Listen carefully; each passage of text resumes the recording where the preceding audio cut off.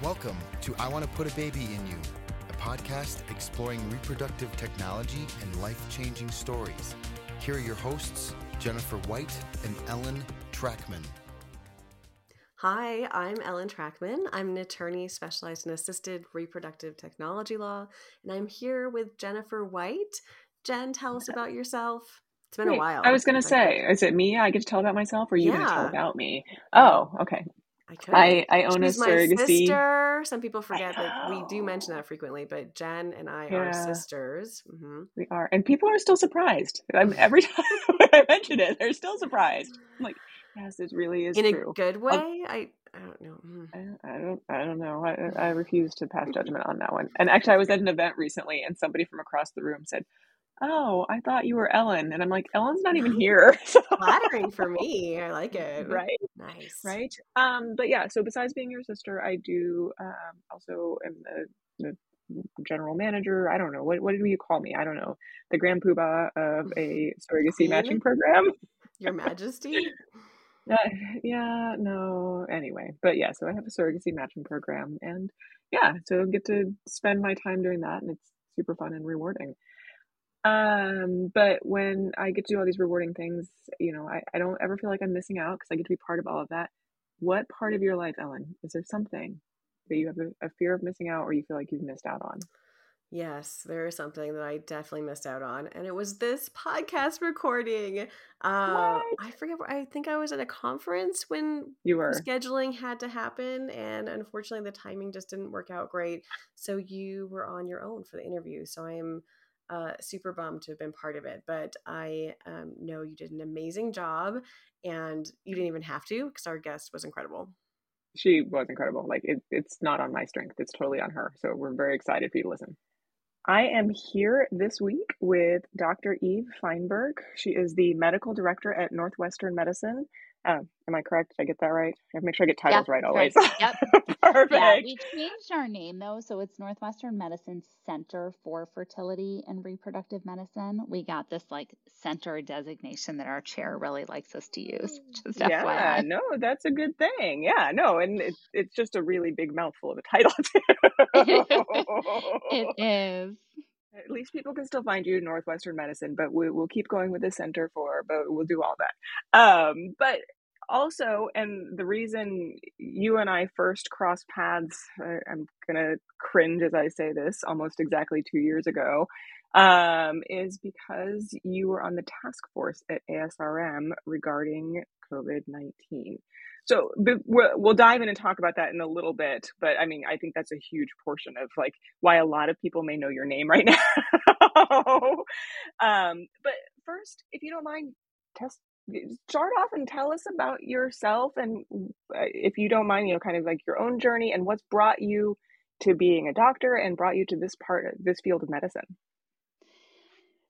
First, thank you so much for having me. I'm really honored to be here. I love what I do, and I wear a bunch of different hats. So I think very generically, I wanted to be a doctor because I always had this desire to help people. And I think it became really apparent when I was in medical school that women's health and reproductive medicine was just something that was profoundly impactful to women. And I remember sitting on the psych ward one day interviewing this really sweet 80-year-old woman who couldn't tell me what day it was. She couldn't tell me what the temperature was or what the season was, but she recounted each and every one of her 6 deliveries, scene by scene, the physician who delivered her, the birth weight of her children, the cesarean section, the vaginal delivery. And despite the fact that she really didn't have any other memory, that was just the most profound memory for her. And I think it crystallized at that moment that if I am going to dedicate my life to something, I wanted to dedicate my life to something that was important to people. And it was just this aha moment in the middle of a dreary winter day in Chicago on the psychiatry ward that I was going to be an obstetrician gynecologist. And it really wasn't until residency that I decided that I wanted to be a reproductive endocrinologist. And I was the type of resident who went through all the different rotations thinking, maybe I'll be an oncologist or maybe I'll be a maternal fetal medicine specialist. But I think that there was just something so compelling about the infertility patients that really resonated that I was driven to that field. These were patients that were doggedly determined to help themselves, and they were compliant, they would do anything. They were incredibly just heartfelt in their desire to become parents. And it was a stark contrast to some of the other patients that we were working with and delivering, that it just really spoke to me. And so when I graduated residency, I did my residency at Northwestern. I went off to the National Institutes of Health and pursued a 3-year fellowship in reproductive endocrinology and infertility. And it was a phenomenal place to do fellowship. We ran the IVF program for the U.S. military. And so we took care of service members. Yeah. I'm a military dependent, so that's what I'm always like, ooh, that's exciting. Yeah.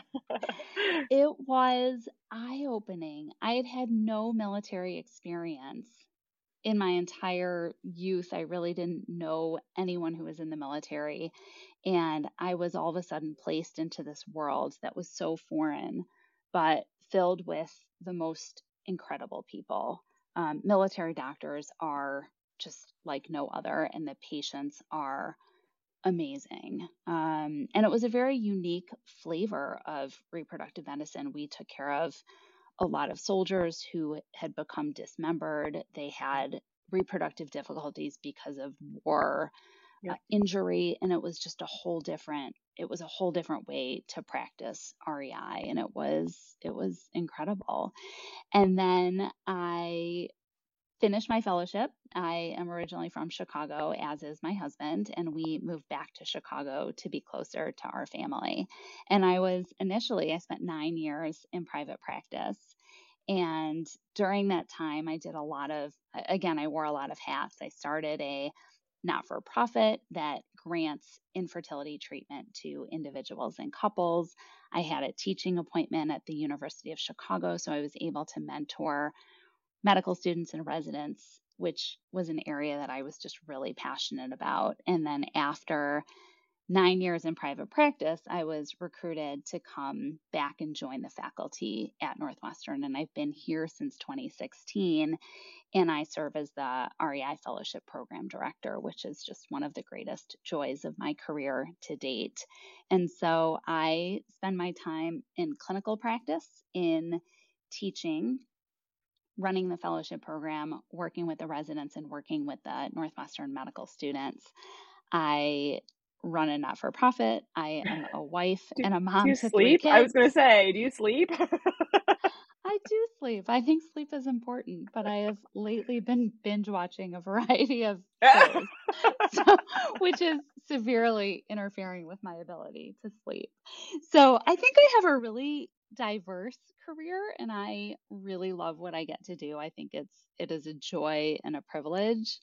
And I think my latest role on the ASRM COVID-19 task force was a challenge for many. It was a challenge for many reasons. Yeah, I can imagine. I mean, I know from the outsider perspective, I know from your perspective, I'm sure it was very different from your perspective, right? From us who were dealing with trying to figure out what in the world was going on, which you also were, right? But then you're putting out these pronouncements to people as to what best practices were about something that none of us knew about yet, right? And I'm certain you had to deal with probably very big emotions from a lot of people. I can only imagine. I remember even in that moment thinking how difficult your job is and was, because you could never make anybody happy in what you were saying. You were trying so hard to protect people, and people were scared, which then made them lash out and angry. So I'd love to hear about how and I will say, I mentioned this off the air, that we're recording this the day after the final task force recommendation was released. So you're done with that portion, right? Is that it? So you can do a whole from start to end narrative on how that felt. There actually was a sentence that we put into the last task force update stating that the task force will reconvene on an ad hoc basis if needed. I did see that. but officially signing off, which I think was just a momentous event in my professional life. And I really want to give a shout out to Catherine Rakowski, who was the fearless leader of our task force over the last 2 years. And she is a phenomenal leader, the voice of reason, passionate about the field of reproductive medicine, and highly ethical. And I think that the actions of the task force and the statements that we made, first and foremost, were data driven, with the caveat that at times there were a paucity of data. And where there were a paucity of data, we tried to use biologic plausibility, common sense, and community values over individual values, which is something that is really one of the critical tenets of pandemic ethics. And so I think as somebody who was invited to join this task force, we were really charged with becoming experts in something to which previously didn't exist. We had no data and didn't really have epidemiologic background and training. And I think like everything else that I always joke that I set my mind to, I don't go after things with 50% effort. Like I really do give things 100% effort. And so I read every piece of literature I could get my hands on. ASRM had a fantastic librarian who would collate every week. We would get a literature search of all of the new articles that were coming out about COVID.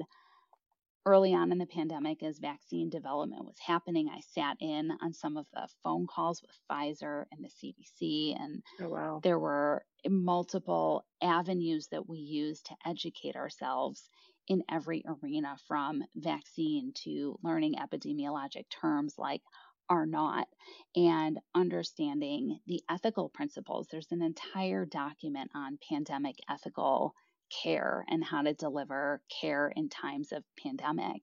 And there's a whole different set of standards that applies to medicine in times of a pandemic. And so we tried to pull from all of those different sources to create experts within the task force. And then we would divide and conquer at every task force meeting on who would take the charge on writing which segment. And we would have individual writers, and then we would come back together and reconvene, discuss our recommendations, and move forward from that part. And without question, the initial recommendations were met with a lot of emotion, I think is a good way to put it.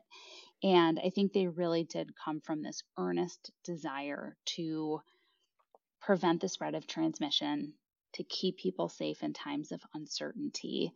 And we knew that this was a difficult recommendation and a difficult decision, but we really felt that it was in line with every other major medical society that was out there, and knew also that the recommendation to pause fertility care was going to be a very temporary recommendation in order to divert PPE to the front line, in order to try to reduce the spread of disease and try to get a better handle on where the pandemic was going. But it was challenging. I mean, we received many emails that were angry, threatening, derogatory. Many of them were difficult to read, were called lots of different names. And interestingly, the women of the task force received a lot of hate mail from other women, while the men on the task force did not receive such hate mail. Interesting. Huh, that's fascinating. I mean, I'm definitely interested to hear, I mean, as much detail as you want to go into and talk through, like how you guys formed, because I know it was very difficult at the beginning to figure out whether or not, and just because of scarcity of data, right? On whether it was safe to vaccinate people who were either pregnant or trying to conceive. And I know now the recommendation is to do so. So how did you come to that place without having that data first?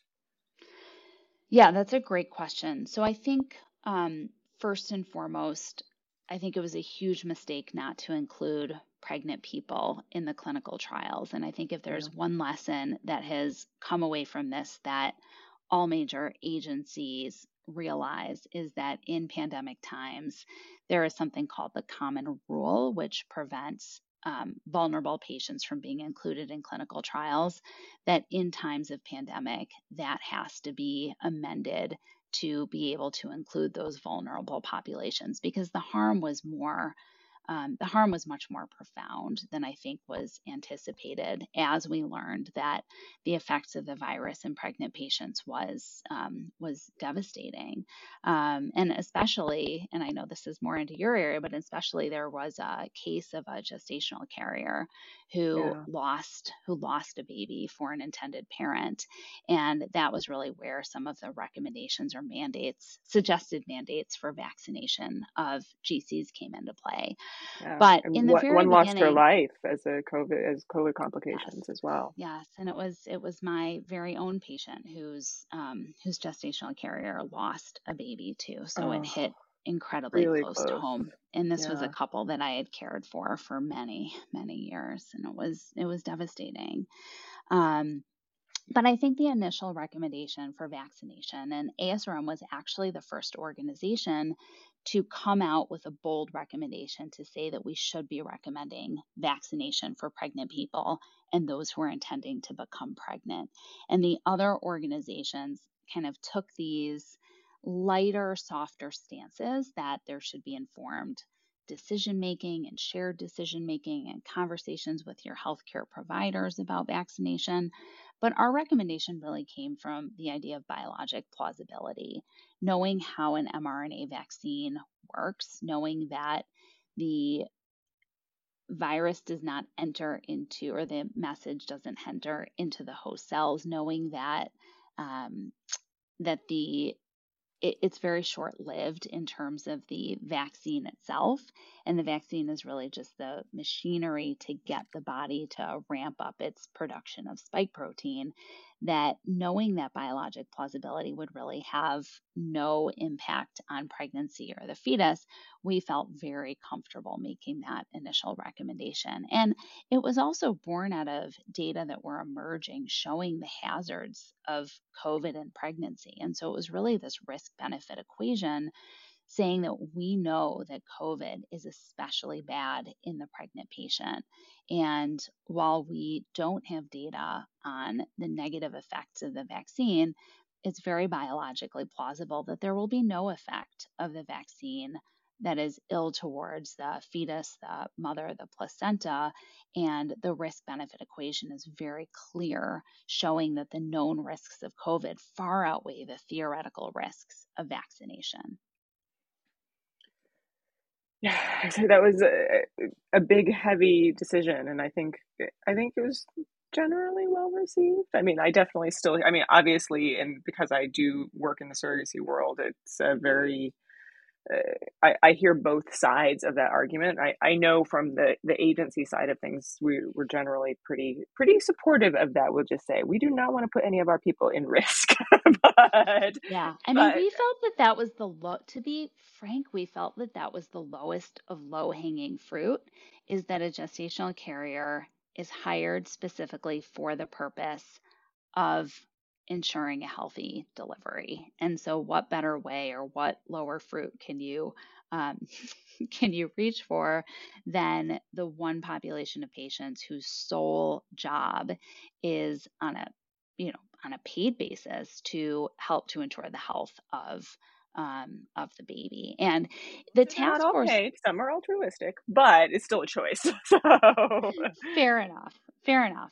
But that's their role. Like this is a job that they are knowingly taking on in order to help another couple. And so I think that with my patient whose GC was not vaccinated, it was just simply too early. The transfer was in January, prior to the vaccine becoming more widely available. And so I think that as those data, particularly by, let's say, like April, May of 2020, 2021, my years are I confused. It's been know, a big right? Where they're blur. all gone. Right.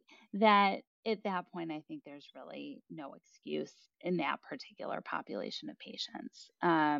Quite honestly, I think many of us felt on the task force that all patients undergoing infertility treatment should be vaccinated, or should their clinics may have mandates, but that did not go over well. Yeah, I mean, I will say early on it was hard to get access to a vaccine for. I mean, now you can you just rock up anywhere and get one if you chose to. So there's not much excuse in that way. But at the beginning, especially if you were in a younger population, which is what a gestational carrier would be, is that it was hard to get access to a vaccine until really probably last summer was when they started to Mhm. become much more widely available. Yeah, no question about that.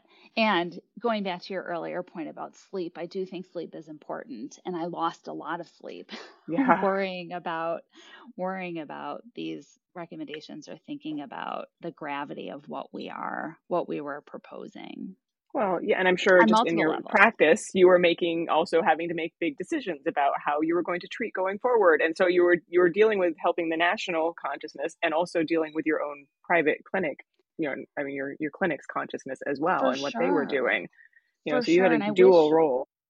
and I wish I could say that was over, but just yesterday I had to call a patient of mine whose egg retrieval we canceled because she's COVID positive. And And I was so about it to is, ask is what has changed and continues to change, or what changes were made that you continue to keep? And that sounds like one of them, obviously.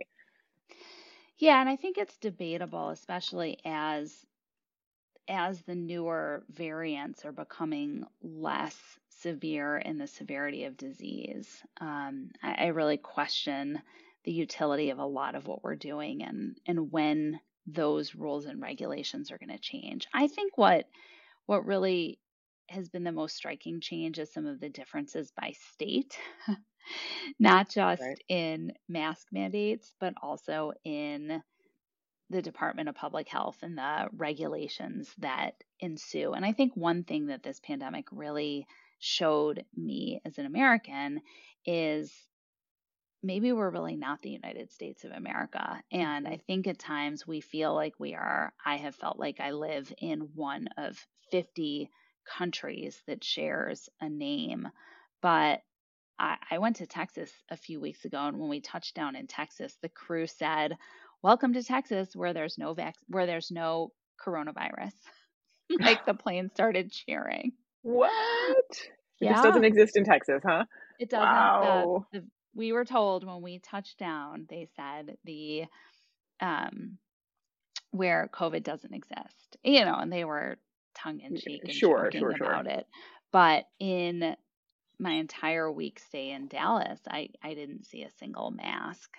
And in Illinois, I think people are still pretty conservative and people are pretty masked. And I know within our own hospital system, we are still doing COVID testing on a regular basis. We COVID test every single patient at the beginning of their IVF cycle. We test every single patient on the day prior to egg retrieval. And if they're COVID positive, they get canceled. And if they have had COVID within 90 days, we don't test and we put them through a COVID clearance program.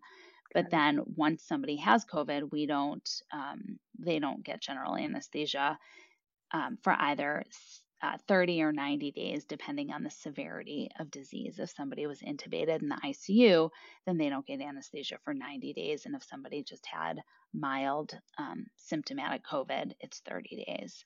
Got it. But yes, the task force has signed off, but the effects of COVID and the ongoing prevalence of COVID and incidence of COVID is still increasing Yeah. slowly but surely right now. And hopefully it will just become endemic and not pandemic and will probably be something that we live with for a long time. But my hope is that we manage it differently moving forward.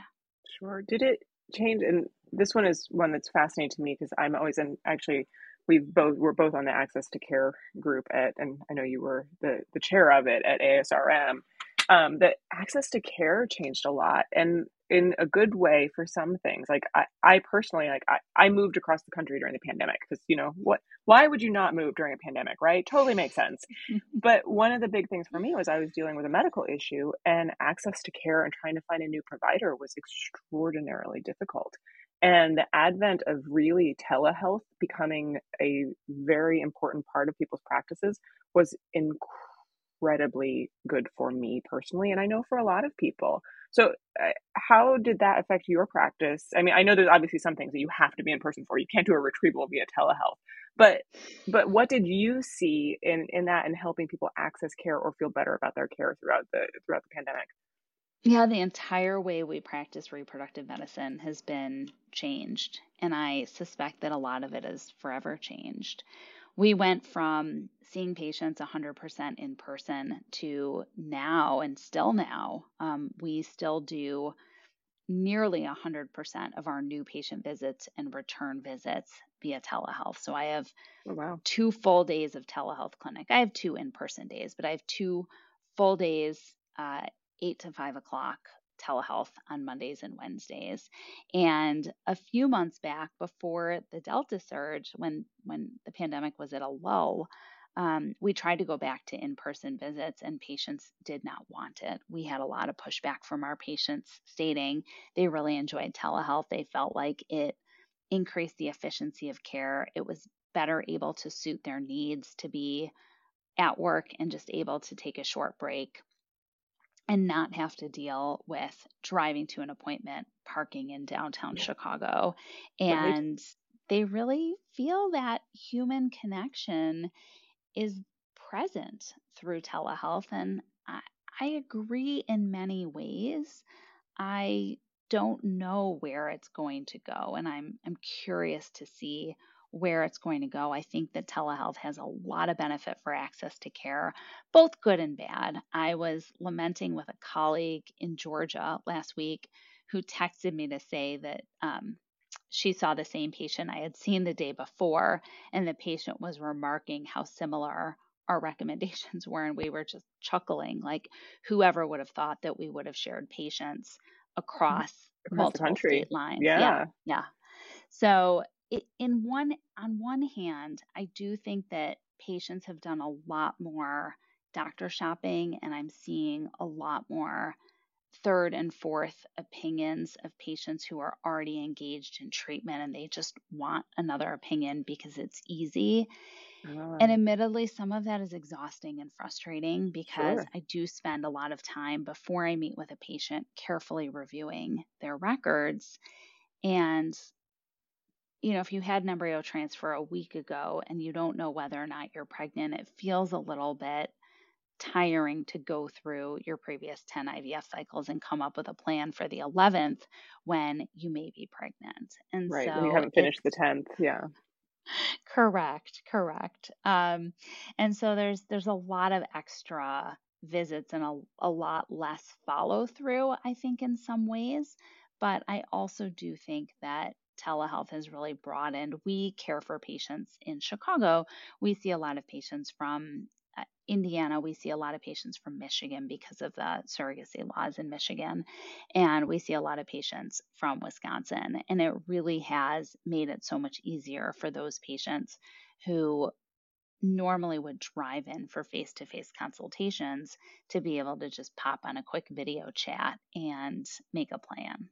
Yeah, it did help me cross country. I will laugh though that I also had major knee surgery right before the pandemic and I could not go back in for my final recheck Oh no. afterwards. And so I had to be on telehealth and he's like, I have to see you walk before I can release you from care. And so I'm in my little tiny office on my little tiny video camera trying to like walk in front of the doctor. I It know. was one of I the most know. absurd things I've ever done. I was like, I swear I'm fine, I promise.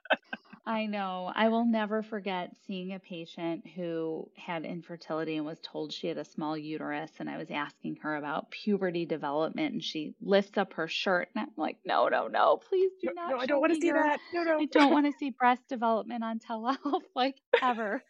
Oh, no. All right, so some drawbacks to telehealth. You might miss some body language there on what your intent is. Right. I mean, I was really just asking more about the timing of the puberty sequence. Like, how old were you? Was breast development normal? Right, Um, I wasn't really asking to to see see. everything. No. Right, that's I was funny. like, Uh, So you but are also a prolific writer, I will say. For anyone who can go, who has access to ASRM's data banks and for fertility and sterility. Like going back, your name just shows up over and over and over again. And I definitely, there were a couple things that I'd love to just like, you wrote an opinion piece, and I believe it was supposed to be an opinion piece about the My Body Whose Choice. And I know you were definitely talking, it was not, it started off talking a little bit about COVID and vaccines. Would you mind addressing that article and talking about that? Because especially because you talked about Texas earlier too. So yay, we're gonna talk about all these things. Yeah, so I'm really proud of that piece, and I just want to give a shout out to Melly Montoya, who was the first author on that piece. And Melly was a medical student at Northwestern, and I was one of her mentors, and we have continued ongoing conversation about reproductive choice and how Melly is entering into family planning fellowship, and how REI, people often assume that reproductive endocrinologists are the opposite end of the family planning spectrum. And I really disagree with that. And I think that we're on the same spectrum. I also sit on the National Medical Committee for Planned Parenthood. I'm the sole REI on that committee, and I am really passionate about reproductive choice and have been for a very long time.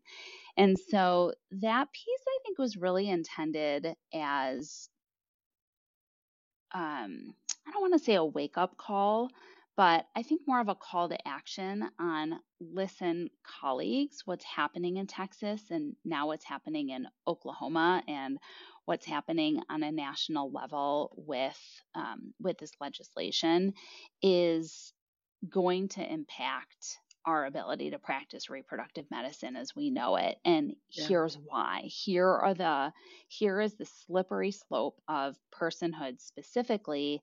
And here are very specific examples as to how this may affect what we do.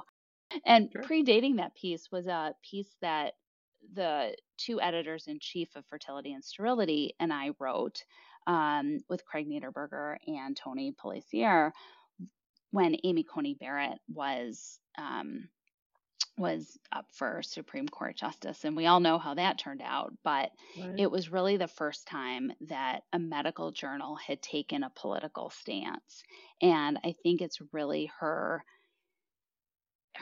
anti-choice philosophy that is quite honestly dangerous for women's health. And so I feel compelled as an REI and as somebody who actually loves to write to try to impart that voice from the lens of reproductive choice and how abortion legislation affects reproductive medicine. And I think that's the part that people don't understand. And interestingly, I come from a household of two very conservative parents who are anti-abortion. And when I try to explain to them through the lens of reproductive medicine, I think my mom especially has changed how she views the legislation. Interesting. And I mean, I was struck just like even in the first several paragraphs that you point out that you're using the same piece of rhetoric to defend two completely opposite stances. You know, that Correct. People are saying, my body, my choice, I don't have to get a vaccine. And it's my body, my choice, but I'm going to control you from whether you make a choice regarding whether you carry a child or not. And it's the same piece of rhetoric, but it's used to defend different stances. And it's the same people. And that's the part that struck me as being so offensive is it's the very same people that want to control what happens in my office and my operating room and my hospital system on very personal life choices that then are refusing treatment that arguably benefits the community, and they're claiming personal autonomy as the driving principle of that. And so it's like, pick your poison. Either have the stance that personal autonomy rules, and that's the guiding principle. And if you look at abortion from a personal autonomy standpoint, that's the number one ethical principle at play, is that personal autonomy. Whereas with masking and with vaccines, sure, there's an element of personal autonomy, but again, going back to what I was saying about pandemic standards of care, in pandemic standards, the principal guiding force should actually be community health.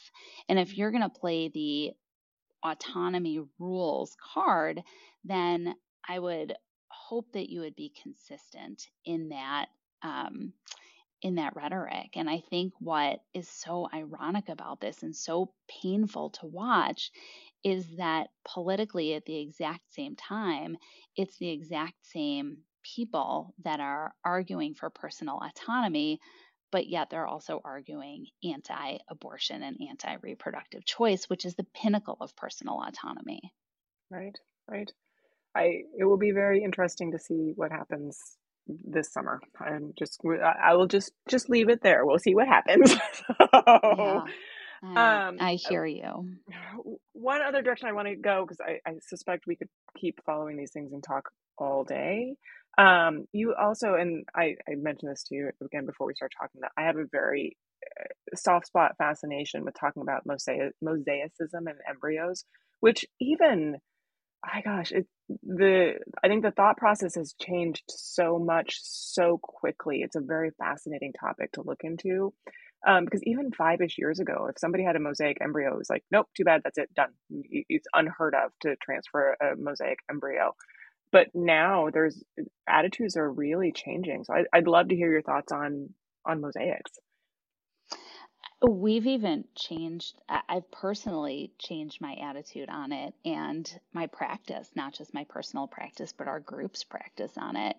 And our practice has, in fact, started transferring mosaic embryos. And I have my first 2 patients that are pregnant from mosaic embryo transfers who have had amniocentesis showing euploid ongoing pregnancy. So Amazing. we really have changed how we think about it. But for me, I'm also an editorial editor for Fertility and Sterility. And one of the things that we do in that role as editorial editor is we put together some of the editorial content for the journal. And so when I first was asked to become an editorial editor, my first task was to put together a views and reviews. And these are comprehensive review articles with a view portion that the editorial editor writes while the other authors write the review portion. And you're really tasked with picking a controversial topic. And so mine was mosaic embryo transfer, because prior to that views and reviews, our practice was not transferring mosaic embryos. And I really wanted to take it upon myself to learn everything that I could and speak with the experts in the field and learn what other people were doing to see whether or not we at Northwestern should change how we practice. And so I had invited some of the experts in the field to talk about their experience, their thought process with it, and their interpretation of what mosaic means and how do they counsel patients in their practice about it. And I really loved Nathan Treff and Diego Marin were one of the authors, and they talked about mosaic embryos, kind of in air quotes around the word mosaic, that it may really be a bioinformatics issue, that the embryo itself may not be mosaic, but the interpretation of copy number may be altered, and it may be an issue with some of the way that the data are outputted or inputted, and it may just be a signal and not an actual mosaicism issue with the embryo. And then one of the other articles in that series was written by Jamie Griffo with one of the genetic counselors from NYU. And he really challenged the recommendation put forth that every patient should have genetic counseling with a mosaic embryo transfer, and kind of said, we know that regular embryo transfer will lead to mosaicism probably at a much higher rate than the opposite, then mosaic embryo transfer will lead to mosaic embryos. So if we're going to talk genetic counseling, maybe every single person who does PGT should have genetic counseling, which I thought was a fabulously brilliant point. And then the other article in that piece was by Manuel Viatti and colleagues who have a lot of data on mosaic embryo transfer and really have shown that while pregnancy rates are probably about half what a euploid embryo is, they're still there and they lead to healthy live birth in the overwhelming majority of situations. And I think to date, there have been maybe 2 reports of mosaic fetuses arising from well over 1,000 mosaic embryo transfers. And we've had many more mosaic fetuses arise from euploid embryo transfer or from medically unassisted conception. And so I do think the tide is changing. It's something I've witnessed in my own practice. I think a year ago, I would have said no way. We were saying no, that we won't transfer them, that the risk is too high. And we are now actively transferring mosaic embryos, and we have seen some good results with it. Does your risk assessment change if somebody is transferring to themselves versus to a gestational carrier? Just out of absolute curiosity. So we actually won't transfer a mosaic embryo to a GC. Okay. And we will only do that. That's why I said it was We total will only do that. curiosity. Yeah. We, at this point in time in our practice, we will only ask the patient to incur that risk to themselves. And again, sort of speaking to, we want to minimize the risk to a gestational carrier. And we talk about this for those, you may or may not have listeners that listen to my podcast, which is Fertility and Sterility on Air. We talk about the utility of PGT all the time. And I battle Kurt Barnhart, our brilliant editor-in-chief, on this, that I actually think for gestational carriers, they should all have PGT, because we don't want to put a GC into a discussion about termination for like a trisomy 21 when that's a preventable situation. But that's admittedly controversial. And he and I don't see eye to eye on that. Interesting. I say, do you mind, and this is just my own personal, I always love to educate people on this, and I'm gonna throw a softball at you. How effective is PGT? How conclusive is that to make sure that people are definitely getting a wonderful embryo? I'm throwing a softball at you here. Yeah, no. So PGT is not a perfect science. What we know about PGT, and I can say this with a lot of confidence, that the embryos that are read as aneuploidy will not progress to having a live birth. And Richard Scott has demonstrated that beautifully in a lot of data that's emerged from his program, as have many others. So I feel very comfortable saying that if an embryo is aneuploid, we do not transfer it, and I am perfectly comfortable discarding those embryos. If an embryo is euploid, I think at best we can say that it's 60 to 70% likely to lead to a live birth. And why isn't it 100%? And I think that's, and I say this all the time, I think that's the holy grail of reproductive endocrinology and infertility, is figuring out how we get 100% implantation rate of each euploid embryo. And we are far from that. And I think it has to do with the fact that chromosomes are a part of the equation, but they're certainly not the whole equation in terms of the embryo and embryonic competence, and also the endometrium and the maternal environment into which we're transferring. And there's probably some element of sperm and epigenetics at play as well that we can't see just by looking at chromosome copy number. Yeah, no, it's all amazingly fascinating. I definitely have had people come to me, they're like, it's okay, we have PGT tested embryos, they're completely fine, we don't have to have the conversation about termination. And every time I just put my head in my hands and I'm like, all right, let's go backwards. Yeah. I am not a doctor, but we're gonna right. It doesn't negate the need for that conversation, but I think it is a strategy to greatly risk reduce the likelihood of having an ongoing aneuploidy. It's not a perfect science, but I think especially in this scenario of a gestational carrier, to me, and this is not in accordance with ASRM recommendations, I just want to be very clear on that.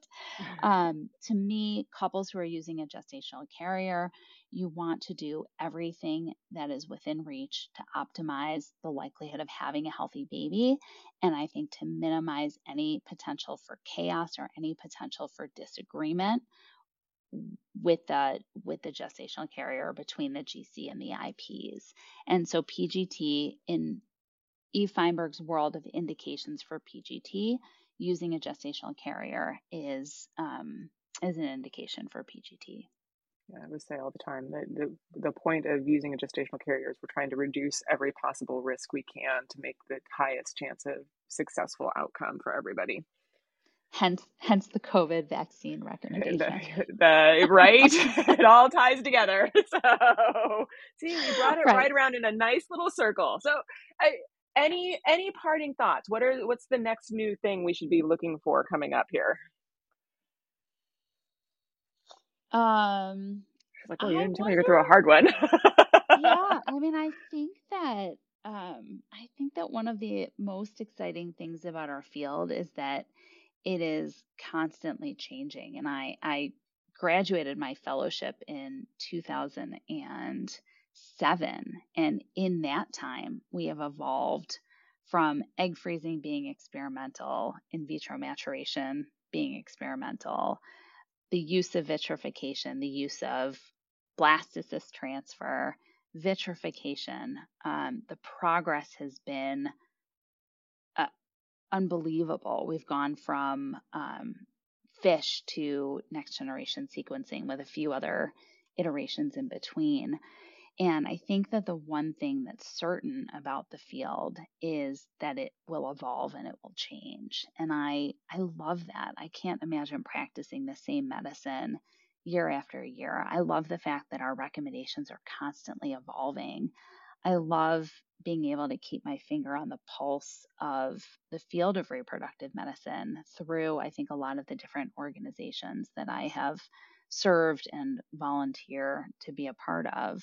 I think it keeps it exciting and interesting and collaborative and fun. And I really think it's the best and most exciting field of medicine that there is. I love it. That's like inspiring way to sign off. Thank you so much. Like I think you're gonna have to come back and we're gonna have to talk in the future about what has changed since we'll just have to wait a couple of years here in between. See what the excitement is and hopefully let you get some rest too from COVID, right? I think sleep is important. I'm actually more excited for travel after COVID and have a bunch of really fun trips planned. So I think we all do, right? Yeah, so I am really hoping that this is COVID in the rear view mirror and let's start living again. Thank you so much for coming on with us. Thank you so much for having me. This was really fun. Thank you, Dr. Feinberg, for making time to do this interview, even though it wasn't a time that lined up with my schedule. So sorry again. It's you that had the problem, not I know, her. 100%. It was definitely me that was the problem. I got it. Yeah, no, it was incredible. And I mean, she is, especially during the COVID era, she was one of those like heroes that I looked up to of like, how are you managing to do everything during all of this? Because she does so much with so much grace. So it was really, I enjoyed talking to her. But we also enjoy talking to all of you out there. So if you want to give us a call and leave us a message at 303-997-1903, we would so appreciate it. And also if you want to go talk to us on our Facebook group. Right. And speaking of heroes, those that take the few minutes to rate us and to leave reviews, those are heroes to us. Yes, absolutely. But even without, we still appreciate you being here. So thank you to our team, to Amanda, to Tyler, to Melissa, and to Janelle, everyone who makes us sound good. I mean, do I say incredible? I don't know. I feel like I'm bigging myself up. They do their best with what they're given. They do, exactly. Thanks for those who do the best with what they are given. We appreciate you guys so much. And of course, as always, we appreciate you for being here with us every week. Thanks so much.